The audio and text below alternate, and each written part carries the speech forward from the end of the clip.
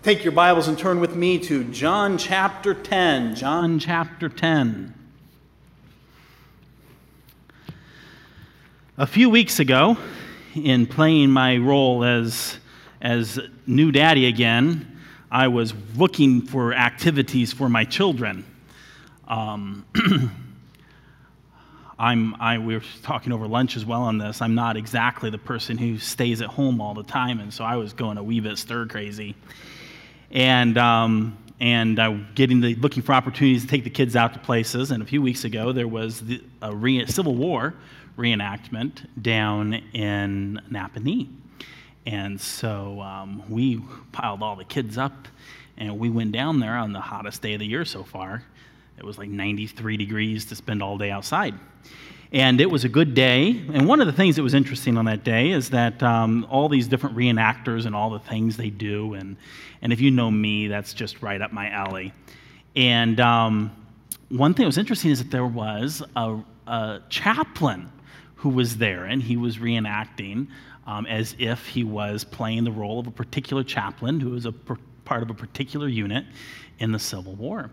And he had a tent there that was all set up like a historical camp meeting place for the different sides of the army and had different things. And one of the things that they had there were a bunch of reprints of gospel tracts that were distributed to the soldiers.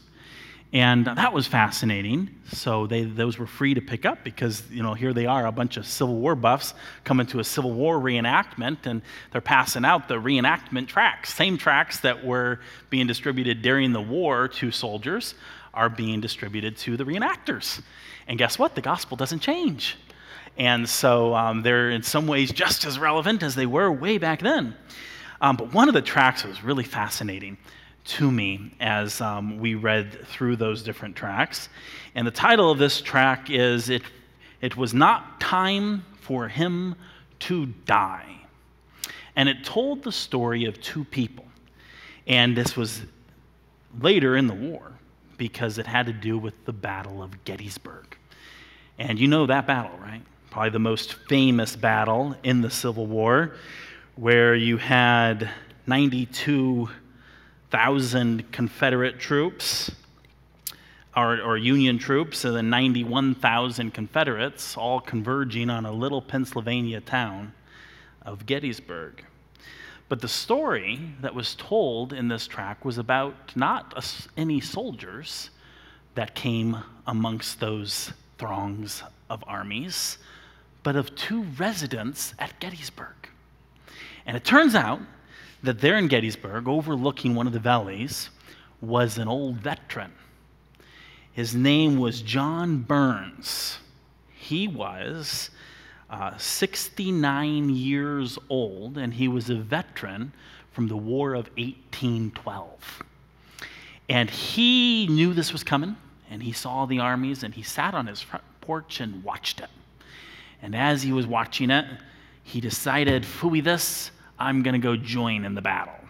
So at 69 years old, John Burns digs through his stuff, finds his uniform from the War of 1812, and he goes and he joins up with the Union Army in this battle at 69 years old.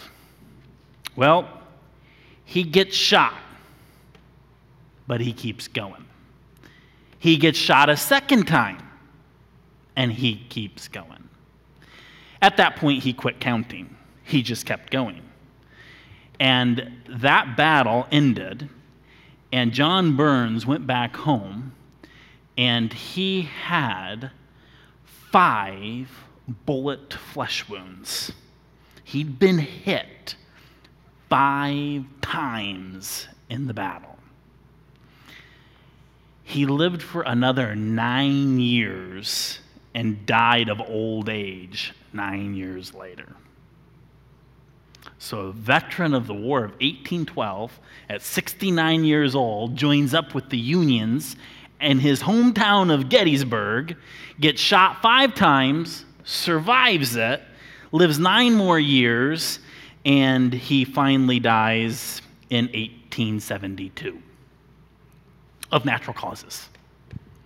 Meanwhile, there is a mother of young children. Her name is Jeannie Wade, and she too lives in Gettysburg. Now, unlike John Burns, she was not sitting on her front porch watching the battle and watching the armies gather up against each other. She was inside trying to care for her children and family and trying to stay as safe as possible.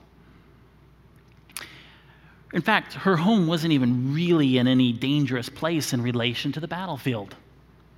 But in the midst of that battle, one stray bullet, shot at random, flew through 2 solid wood doors and lodged itself in her heart, and she died instantaneously.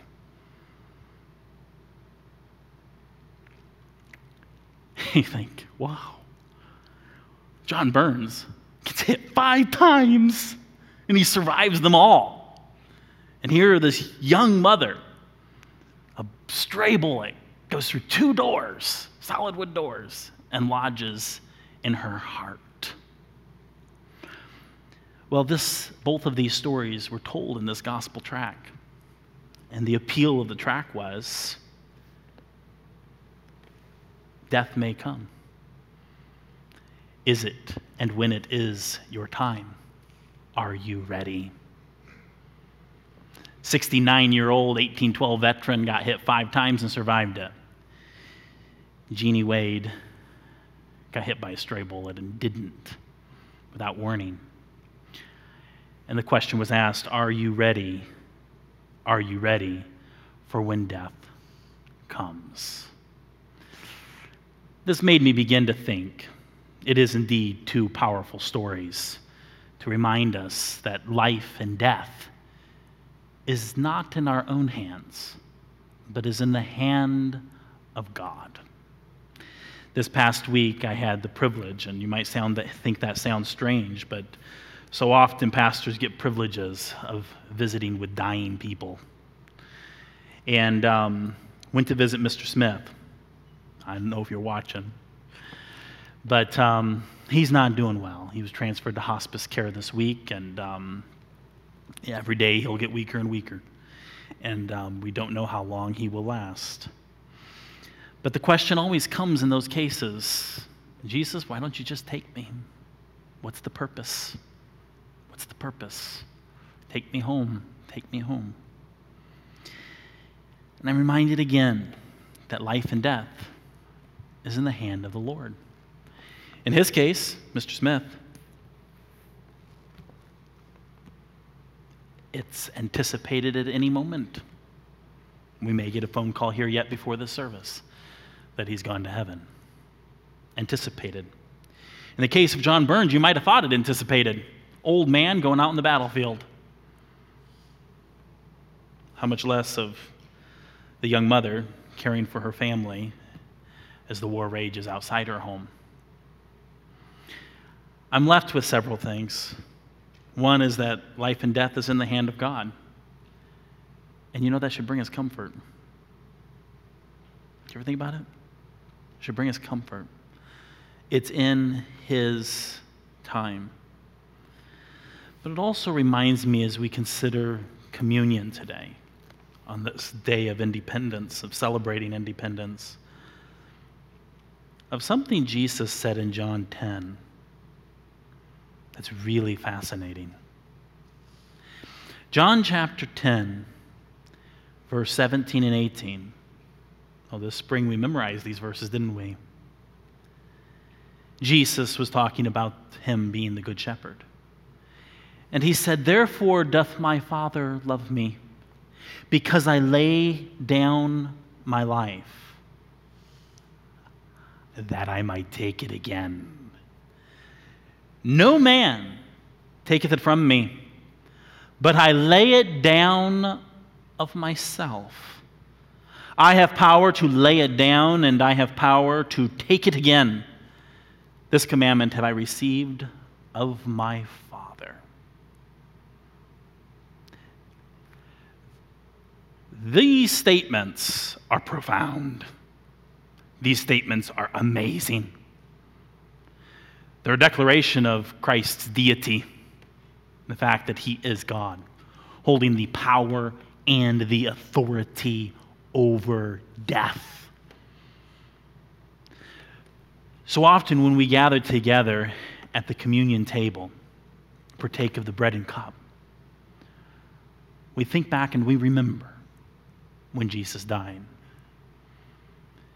And sometimes, lest we catch ourselves, we envision those Roman soldiers killing him. Did you know it really didn't work that way? In that entire situation, he surrendered himself, yes, indeed, to their power, but all the while it was in his power. And so we hear these stories of Jeannie Wade and John Burns and others who have died in our lives. And we remember the one who has power over life and over death. And that's one of the things that as we gather today, we remember. And in some ways, we celebrate. The Lord Jesus Christ that day went to that cross to give his life for you and for me. He could have called 12 legions of angels to deliver him. He could have spoken a word and all of them fall down flat. I mean, he did speak 2 words and everybody fell down flat. He could have said those same words and they fall down dead. He had the power. He had the authority. And that whole situation was by no means an accident. It was a wonderful declaration of his love for you and me. And so let us rejoice this afternoon as we remember that old rugged cross, that Jesus holds the power of life and death. This time, we observe as believers that reality. But perhaps there might be some here who haven't yet believed. Communion is for those who have believed, those who have received the Lord Jesus Christ, because we are giving thanks and remembering it. So if you haven't believed and haven't received Jesus, don't partake of communion. What you need to do is partake of Jesus. Trust in him, receive him this day, and then you can join us in this special time of celebration and remembering what Jesus did for us on that old rugged cross. So as we prepare for the time of communion, if you take your hymnal and turn to hymn number 132, The Old Rugged Cross.